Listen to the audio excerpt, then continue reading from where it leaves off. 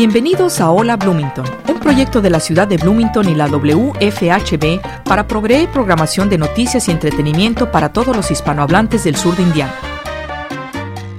Hola Bloomington es producido y presentado por un dedicado grupo de voluntarios de nuestra comunidad. Welcome to Hola Bloomington, a project of the City of Bloomington and WFHB Community Radio to provide news and entertainment programming to the Spanish-speaking members of Southern Indiana. Hola Bloomington is brought to you by a dedicated group of community volunteers.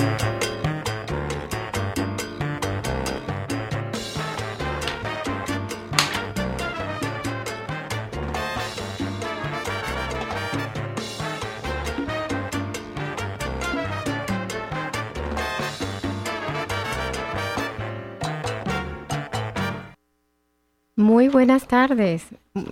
Bienvenidos a Hola Bloomington. Hoy es una tarde un poquito especial porque vamos a entrevistar en el día de hoy a alguien que estuvo con nosotros aquí hace ya algunos años, hace ya un tiempito atrás, como locutor, como en la parte de la música, en la parte del programa. Yo creo que este personaje de hoy nos hacía como el quite a casi todos en la emisora, en los programas, ¿no? En Hola Bloomington y en la Hora Latina también, porque creo que también estuviste en la Hora Latina. Buenas tardes a Abraxa Segundo García. ¿Cómo estás? Muy bien, muchas gracias. Al revés por por todo, ¿no? Y disculpe por el momento, ahorita hay construcciones aquí, pero espero eso no sea ningún problema, ¿no? Exactamente. Bueno, vamos a hablar un poquito. Primero, déjame darte la bienvenida a Bloomington desde México, porque queremos decirles que esta entrevista de hoy la estamos haciendo en directo desde México a Bloomington, en la ciudad de Abraxa. Desde Cuernavaca. Ajá, México, Cuernavaca, México. Está Abraxa hoy. Y vuelve a Bloomington después de aproximadamente 4 años, pero vía Skype por la entrevista de Hola Bloomington. Abraxa, sabes que aquí tenemos un clima bien sabroso hoy. No está tan caliente, ya estamos en el verano. Y está bien sabroso el día de hoy. Bien sabroso. Si recuerdas los comienzos del verano, aquí en Bloomington no son tan fuertes. Y creo que hoy es uno de esos días. ¿Cómo estás tú por allá con el clima? El clima está caluroso, pero también está rico, no es tan agobiante, pero está bastante bien, bastante sol. Es un buen día para salir. Exactamente, y un buen día para esta entrevista también que tenemos hoy contigo de regreso a la radio, a Hola Bloomington, sí. WFHB desde México, Cuernavaca, ¿verdad? Sí. Abraxas, vamos a comenzar hablando un poquito de ti, de tus inicios, vamos a decir, de tu llegada a Bloomington y de cómo fuiste como enrumbando, porque sabemos que tú eres un joven que eres compositor y alumno de la Escuela de Música del Centro Moralense de las Artes. Cuéntanos ¿Cómo fue ese inicio aquí en Bloomington, que te viniste muy jovencito? ¿Cuántos años tenías cuando te viniste? Pues yo inicialmente tenía 13 años cuando llegué con la familia. Y en ese entonces mi familia tenía un intercambio académico. Y yo entré a lo que sería en ese momento la Middle School, la secundaria ya. Y finalmente pues ellos se tuvieron que regresar y yo decidí, se decidió que yo me quedaría, porque hubo una oportunidad de que yo me pudiera quedar con una familia que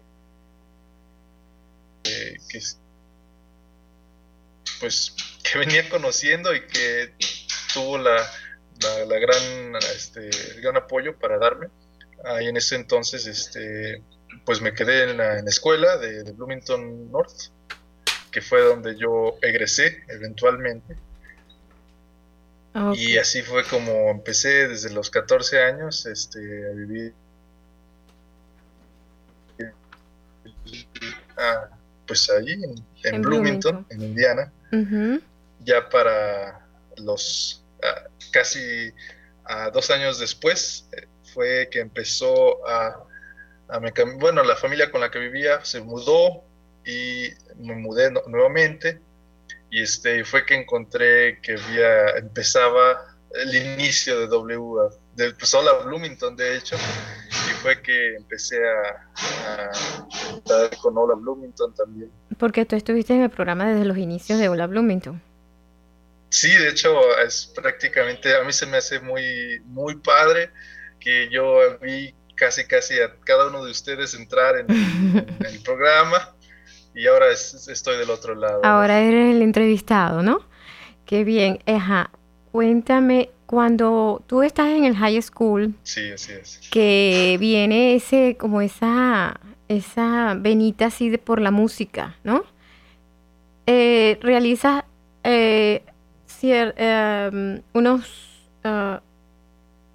obras por las cuales tú llegas a ganar una medalla de plata. Y una medalla. ¿Estás allí, Abracta? Sí. Ajá. Sí, ajá. Estoy escuchando. Cuéntame cómo fueron esos inicios en el high school. ¿Cómo fue eso de la música? Porque más adelante vamos a hablar que de la música pasaste a la universidad, pero con algo que era como algo diferente. Entonces, ¿cómo comienzas con esto de la música en high school? Ya veo. Pues inicialmente, de hecho, no.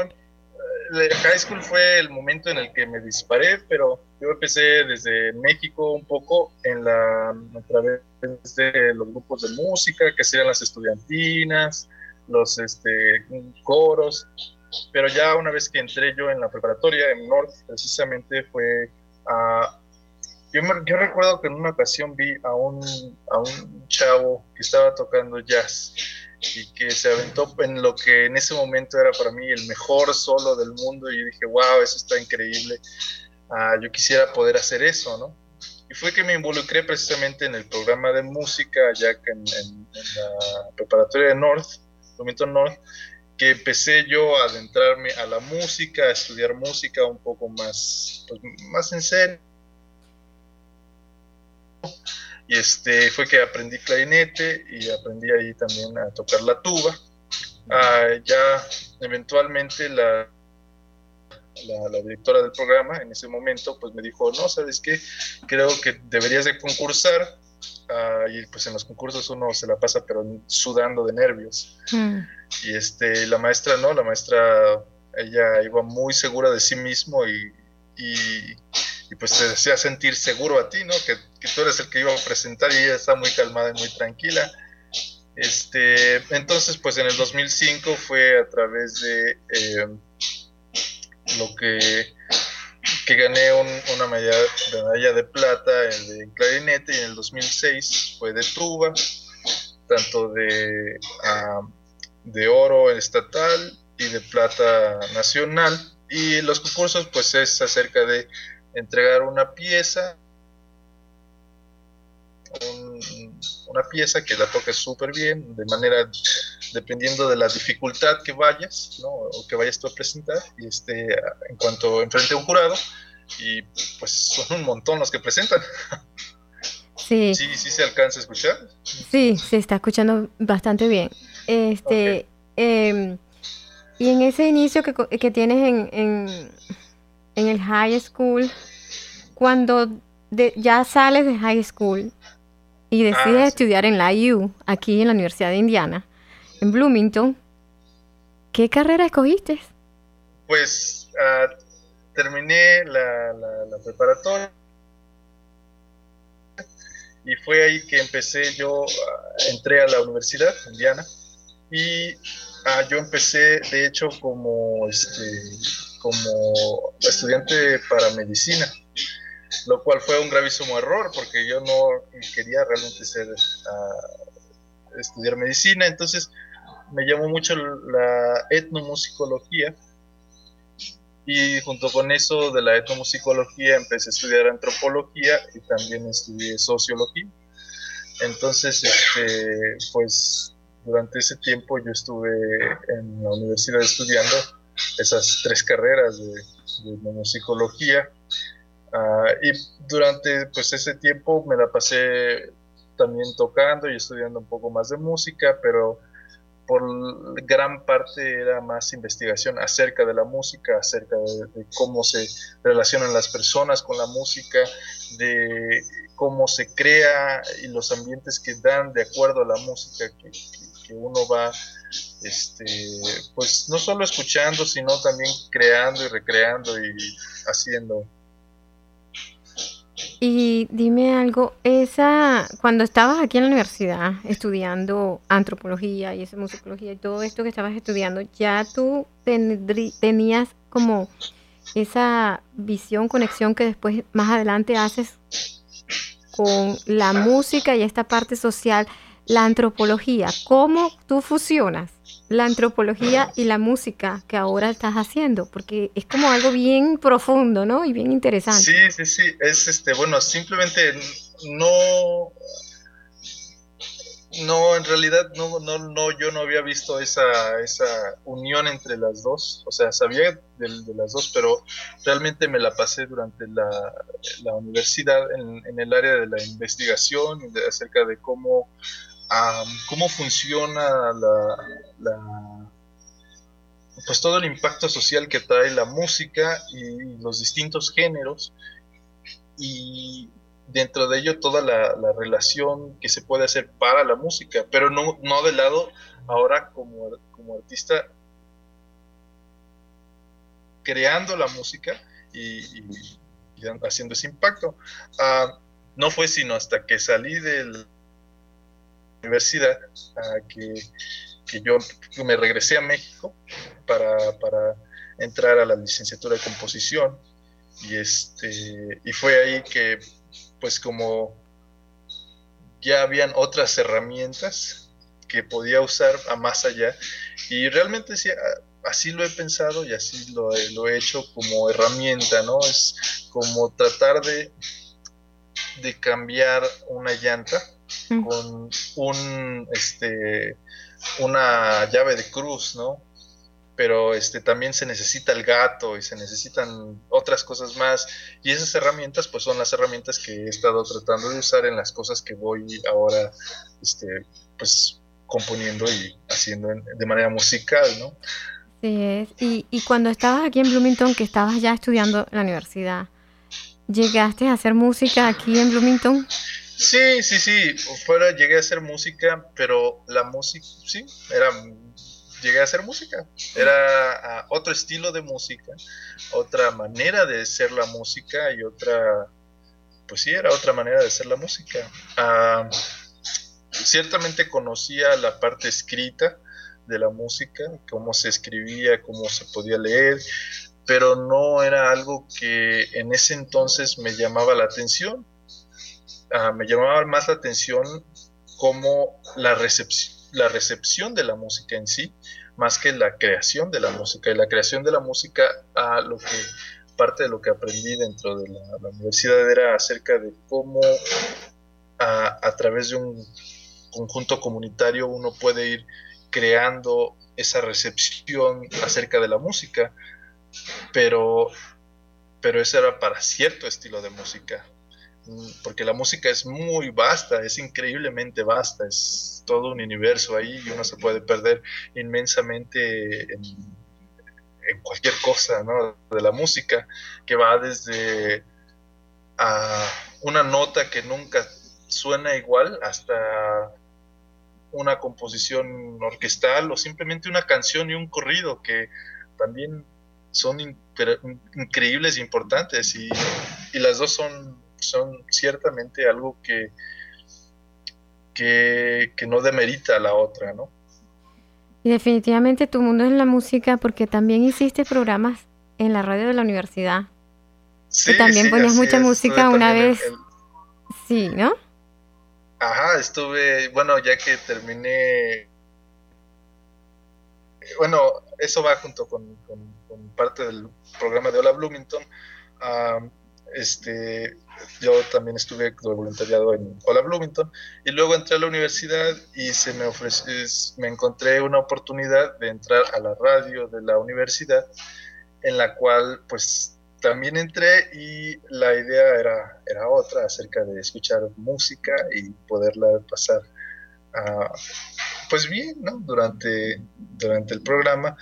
Y no es, yo creo que durante la universidad también estuve creando otro tipo de música, hice algunas grabaciones aquí y allá, y de acuerdo a lo que en ese entonces era buena música. Sí. Háblanos un poquito de cómo, o sea, desde que ya tú estabas aquí en la universidad estudiando lo que estabas estudiando, ya tenías esa visión y ese pensamiento de regresar a México y estudiar allá composición, lo que estás estudiando ahorita, o fue ya en el camino cuando esta venita de la música se te fue como creciendo más y vino la idea, ¿cómo, o lo decidiste de repente? Pues ciertamente creo que la idea surgió después de que yo me puse a hacer una investigación por parte de la musicología, que fui de intercambio a la Universidad de Quintana Roo y me puse a estudiar de un instrumento maya, y me quedé pensando acerca de precisamente una composición o una música que abarcara no solo la música en sí, sino abarcara a las demás personas, en el sentido de que fuera como que no solo de un eje, sino tuviera varios ejes, ¿no? De donde surgiera. Y creo que a partir de ese momento me quedé pensando de que no podría yo continuar los estudios de etnomusicología y de investigación de la música si no era capaz de poderlo crear más allá de un estudio empírico acerca de la música y un estudio oral de la música, sino que la creación ya un poco más compleja acerca de todo ello. Y al regresar a México tuve precisamente esa oportunidad y no dudé en tomarla. Bueno. Y eso me llevó a la composición. Qué bueno, porque así es más preparación y llegas con más preparación, exacto, a esa meta que tienes, esa creación de música y ese llegarle al pueblo, a esa parte social, ¿no? Que estás uniendo entre la carrera que estudiaste y la música que como que la llevas adentro, ¿no? Vamos a ir a una pausa y regresamos enseguida. Claro que sí.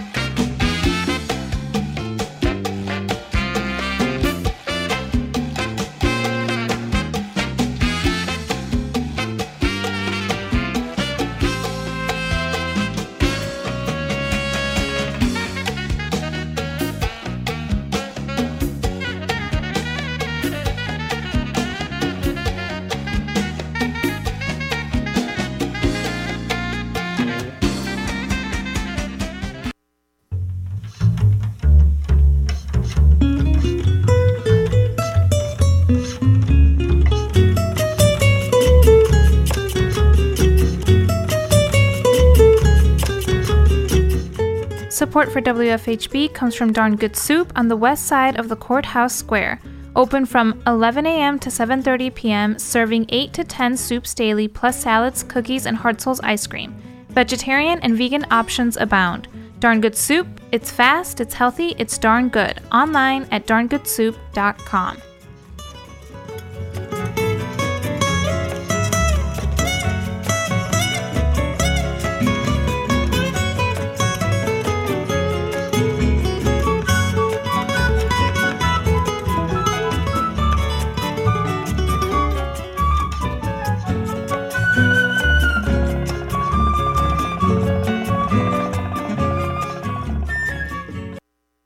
Y bien, estamos de regreso al programa. Esta tarde tenemos como entrevistado a Abraxas Segundo García. Él está en México. ¿En qué ciudad estás, Abraxas? En Cuernavaca, Morelos. Ok. Abraxas, vamos a entrar ya un poquito como más profundo en el tema de tu música. Dinos, ¿cuál es tu inspiración? Yo creo que esa es una de las preguntas más difíciles en cualquier cosa, en general, ¿no? Como artista, es acerca de la inspiración. Una cosa creo que al encontrar, cuando empecé con la música y la composición, que me di cuenta que no era muy diferente con la investigación, que en realidad un compositor es de cierta manera un investigador de sonidos, de un investigador sonoro en general, ¿no? Y en cuanto a eso había que cuál era lo que uno quiere decir. Entonces la inspiración, pues es bien lo dijo Pablo Picasso, ¿no? Que la inspiración no te va a encontrar, no te va a llegar a menos que estés trabajando. No va a llegar de la nada y ya tengo la inspiración. Pues en general simplemente es sentarse a trabajar, a hacer talacha, darle duro y lo que sí es que normalmente esa inspiración llega, uno se la pasa trabajando, ¿no? Aunque uno no está sentado haciendo las cosas, el subconsciente sigue pensando y pensando. Una cosa, de hecho, bastante graciosa que me ocurrió esta mañana, yo tengo que entregar una obra para un intérprete que me lo están pidiendo, y bueno, me quedé hasta tarde trabajando en ello, y me fui a dormir. Y en la mañana, mi esposa se despide y me dice, bueno, ya me voy. Le digo, no me molestes, que estoy trabajando. Y precisamente yo estaba soñando estaba yo armando la composición de cómo va, cuál es la forma, cuál sería mi marco en el que me voy a mover, cómo voy a decirlo. Y en eso me la pasé yo trabajando toda la noche y todo el sueño, ¿no? Y era parte de lo que de lo que ya se estaba haciendo, ¿no? Entonces me acuerdo que en la mañana me dice, pero ¿cómo que estás trabajando? Si yo te había dormido. No, estoy trabajando. Sigo componiendo. Tú me ves aquí acostado, pero sigo componiendo. Y yo creo que la inspiración precisamente va a partir de ahí, ¿no? De las pequeñas cosas que hacemos, sobre todo mucho de lo que uno ve y de las experiencias de uno, ¿no? Ahora, desafortunadamente, pues en México no han ocurrido eventos pues desagradables y desafortunados, y parte de ello uno trata a veces de simpatizar con eso y tratar de que la música sea más allá de bolitas y palitos, de pégale bien o de tócale bien, que suene, sino más allá de que lleve eso que uno trata de transmitir, ¿no? Y que a veces, como en las fotos, ven que una palabra dice, una foto dice 1000 palabras. En este caso, a veces la música es igual. La música dice cosas que nosotros no podemos asentar en las palabras, no alcanzamos a decirla con toda la palabra, y el vocabulario a veces nos falla y no encontramos la palabra correcta que queremos decir a una expresión y un sentimiento, ¿no? Uh-huh. ¿Y cómo haces, ya estás hablando más o menos de lo que tú haces de la música, pero cómo haces esa relación directa entre la música y esa investigación social a través de esa escritura composicional que tú llevas al final con la música? Pues eso es un proceso bastante largo. En ese sentido, me ha tomado, pues me está tomando, y probablemente eso es toda una vida, así prácticamente toda una vida de a veces pues como dirían, de error y corrección, ¿no? Pero la idea en general es que si, como había comentado anteriormente, si yo soy un compositor y los compositores, de acuerdo a lo que son investigadores sonoros, ¿por qué no una música que emitiera de nosotros mismos, de lo que escuchamos alrededor, que no fuera nada más de lo que dice, si se toca con un cello, si se toca con un instrumento, que nosotros seamos los instrumentos y que escuchemos qué es lo que está sucediendo, ¿no? Sí, por ejemplo, al salir, a veces en las calles hay marchas totales y absolutas y escuchas a la gente que va unidos y están grite y en el grito puedes escuchar casi el sentimiento. O por ejemplo, cuando está jugando la selección de algún país, y si sin que yo te diga esto y yo te digo ¡wow! Casi es toda la ovación de un estadio lleno, y eso lo podemos entender y se entiende, y estamos trabajando bajo las cosas que nosotros vamos entendiendo a partir de un vocabulario sonoro. O sea, ya no es un vocabulario escrito, es un vocabulario sonoro que podemos entender que es más allá, o sea, que nosotros vamos construyendo ese vocabulario, y precisamente es parte de lo que pues todavía estoy trabajando, a cómo poder simplemente agrandar ese vocabulario y de tal manera que se pueda hacer una composición sin necesariamente los instrumentos y usando nosotros en nuestra vida como parte de esa composición. Ciertamente a veces podemos decir, no, pues un pajarito, pónselo a la flauta o algo por el estilo, pero no se limita nada más a instrumentos, a unos instrumentos, sino que puede ir más allá a nosotros mismos. Ujú. Dentro de...